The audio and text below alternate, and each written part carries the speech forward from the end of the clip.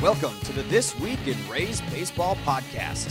Here's your host, Neil Solondz. Thanks for joining us. We've got about a week of games to chat about and some great storylines from Rays camp as well. So let's begin the podcast with Mark Topkin of the Tampa Bay Times. And Mark, let's start with the games themselves. What do you think we did learn from Rays games this week? Well, I think one thing, Neil, that I wouldn't even say learn, but certainly reinforce is the starting pitching is really good. And when healthy, that's really not been a question. We've just talked about it time and time again, how it's one of the best rotations in the American League, maybe all of baseball. So I think we've seen that and how strong those guys have looked. And some guys, Rizzi's now pitched twice. Matt Moore made his debut against the Red Sox on Monday. And things have actually looked pretty good for just about all the starters.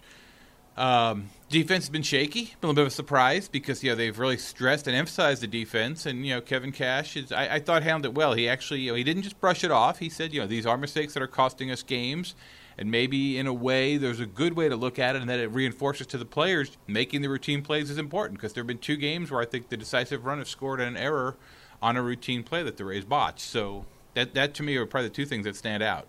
And you look at the game they played, let's say Monday against Boston, the infield did play a clean game. They did play their first error-free game of the spring, and maybe if this continues for another week or two in terms of a lot of errors piling up, it becomes an even greater concern for Kevin, although he said, hey, this wrapping the regular season, not exhibition season, it'd mean a whole lot more.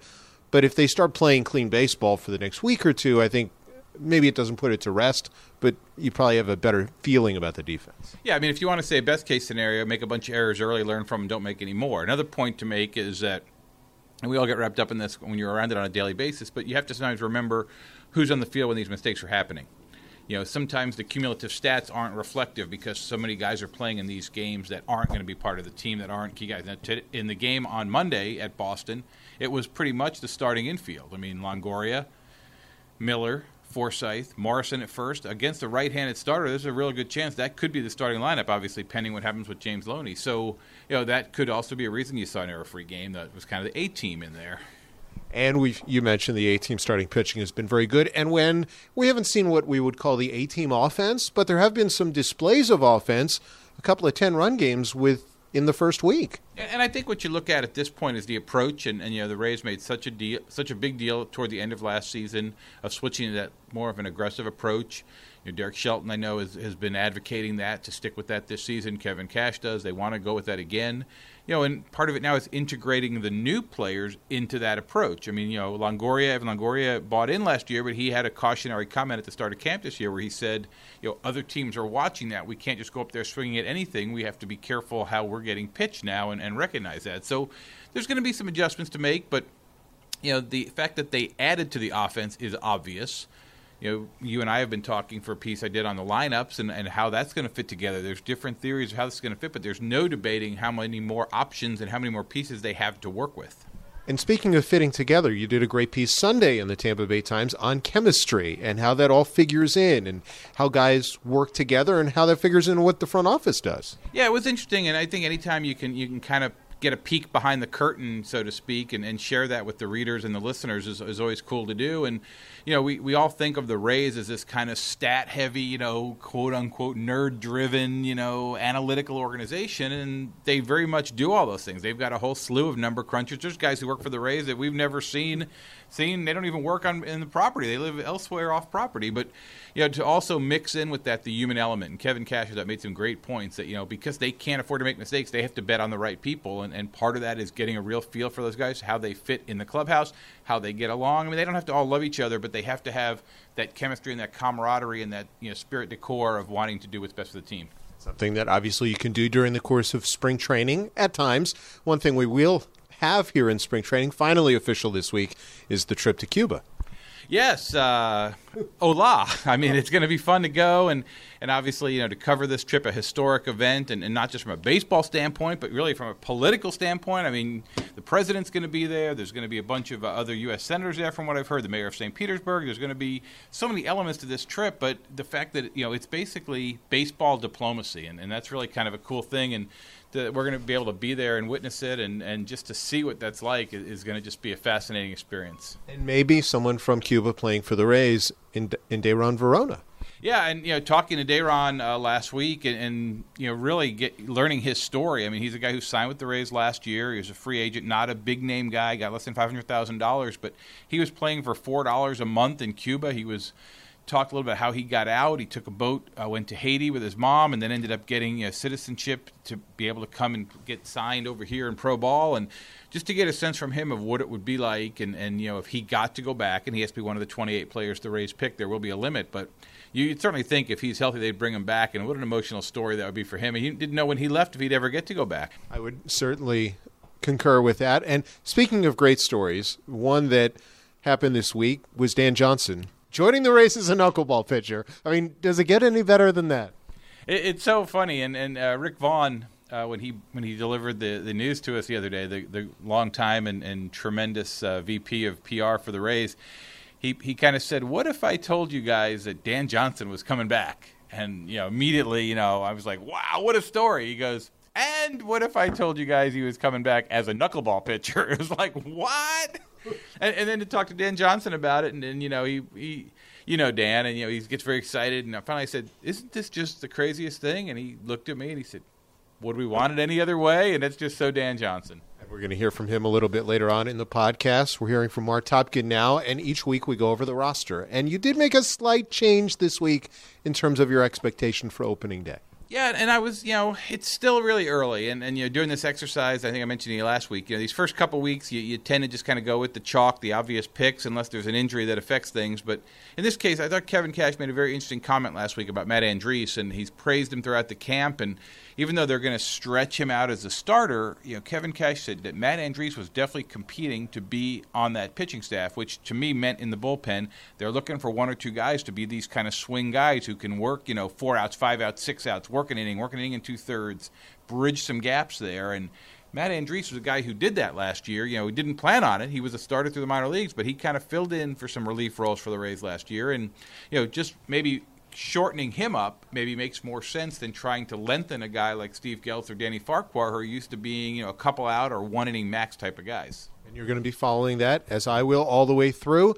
One thing we didn't mention in terms of this past week, a guy who has expectations for the Rays, principal owner Stuart Sternberg.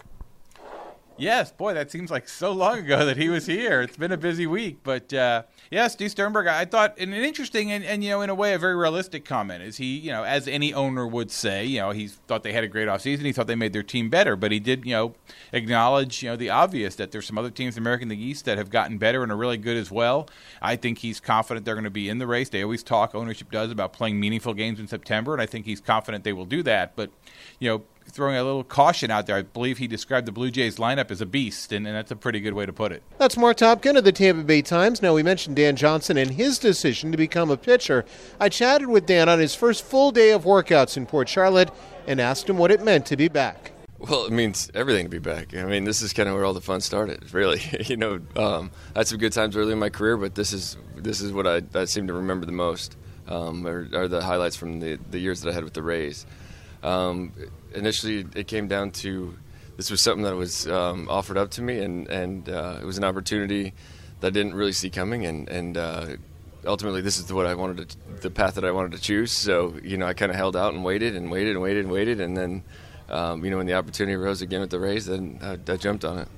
A lot of hitters say they want to pitch, just like a lot of pitchers say they want to hit. How long have you been toying with the knuckleball, and when did this really become serious to you? I've been toying with it since I was a kid. My dad used to call it the Dancing Dazzler, and he'd throw it, and nobody would hit it or whatever when we were kids. And so I've always thrown it, and I mean I've used it in the little leagues and so on, so all the way up type thing. Didn't really pitch much, and then it's just something that I've played with since I can remember in pro ball.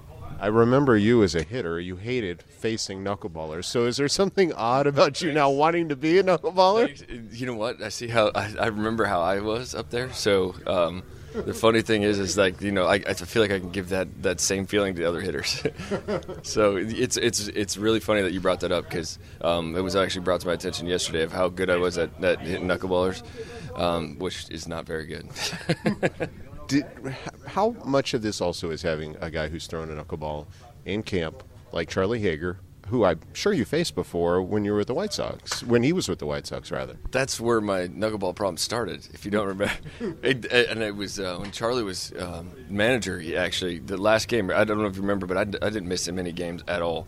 But we played the last game, and he was throwing, and I remember Charlie giving me the bench, and he was like, "You're welcome." And I was like giving him a hug before the season was over. How much do you think it'll be helpful, though, to have him help you and knowing how to throw it, knowing how to make that transition? Well, essentially, everything he tells me is the gospel for me right now. You know what I'm saying? I mean, I'm starting at square one. Like, I'm going out there, and what do you want me to do? And knowing that he's done it and he's had success with it, being with Toronto and being able to talk with Dickie quite a bit about it, and all the opportunities that I've had to kind of pick their brains, and then now having actually a guy that's thrown actually be a part of my coaching staff, I think the things are looking up for it. How much time are you willing to give yourself with this? Because look, you're 36, but knuckleballers can pitch their 50.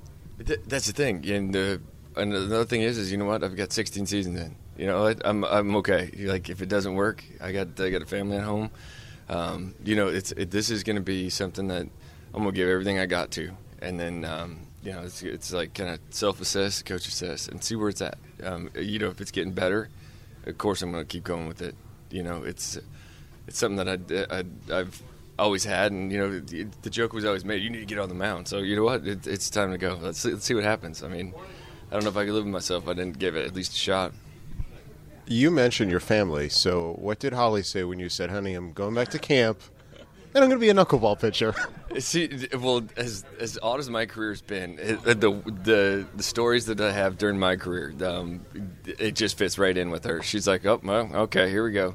And to not know, to make the decision and sign and fly out the same day, like at 9 o'clock in the morning, and then be at the airport at 10:30, and find that's kind of how my day went, and that's just standard for her life there. She's just like, oh, here we go, we got to make adjustments. That's Dan Johnson, and we certainly wish him well as he transitions to the mound.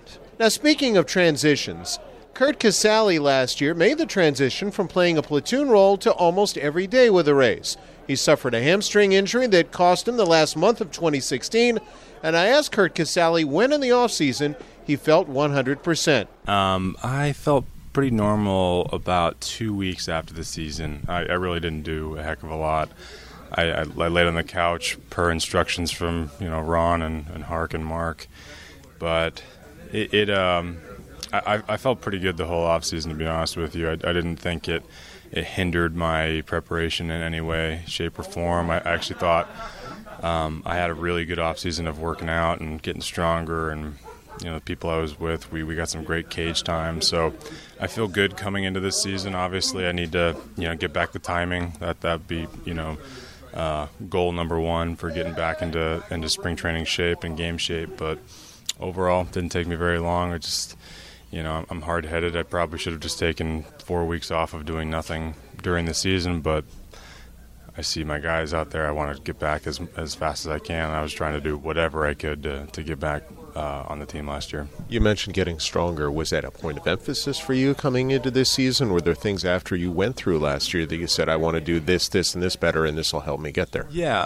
well, just based on my past seasons, I wanted to be healthy for a full season and be able to catch a bunch of games. I think that's the goal. I want to be durable and help these guys out for whatever I can. And not that I don't think endurance was a problem last year, but maybe I wasn't ready to catch as much as I was last year. So maybe that's why my hamstring gave out when it did. But I really tried to focus on those type of exercises during the off season to try and enable me to have a long and successful season this year. I was curious about that. You mentioned you went basically from not playing or playing on a very semi-regular basis to playing almost every day. Yeah.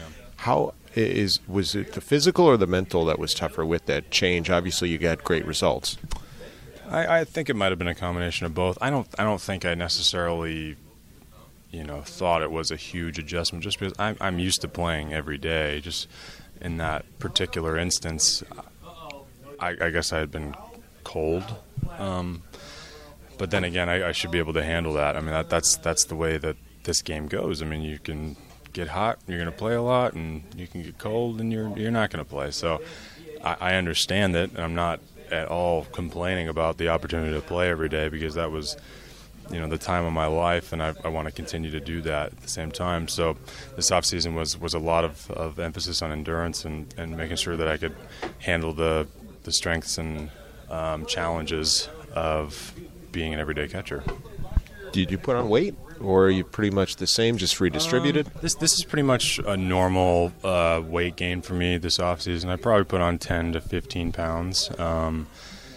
Just knowing that I'm going to lose it, I try to come in heavier or as heavy as possible. Obviously a good weight, not bad weight, but just knowing that spring training is I'm probably going to be down 5 pounds by the end of this thing. And then by the season ends, I might be 15 to 20 pounds lighter. Just something that, it's my 5th season. I kind of know what my body responds to and doesn't respond to. So, a lot of weightlifting, a lot of stretching this off season, and a lot of good eating too. And the last stretch you had last year before the injury, you put together 100 unbelievable at-bats in terms of the power numbers. How much did that help, or does that help you going forward in terms of confidence and your thoughts on moving forward this year? Yeah, I definitely feel a sense of belonging this season for the most part. Just the way that the guys have greeted me, and I'm able to converse with them on a deeper level, a more comfortable level, more trustworthy level. I think that me showing them that I can play and that I maybe deserve to play just makes the spring training a little easier for me. And some of the guys that we brought in, it's been awesome. But in terms of last season, I guess you could say it was an unconscious thing last year. I definitely felt good at the plate for that stretch of time, and I'm just hoping that I can repeat some of it, because I don't know if the home run to at bat ratio can stick, just because I'm assuming that I'm going to get adjustments from pitchers, and I've already seen it. My first 2 at bats, I got 4 sliders the first 2 at bats. So I feel like I'm going to have to get used to that and battle my way back to where I want to be. That's Curt Casali, likely, assuming health, to be on the Rays opening day roster. Now, don't forget, Dave and Andy will host Countdown to Opening Day this Thursday, where slated to be among our guests will be Jay Coterizzi. Thanks for joining us, and we'll talk to you soon.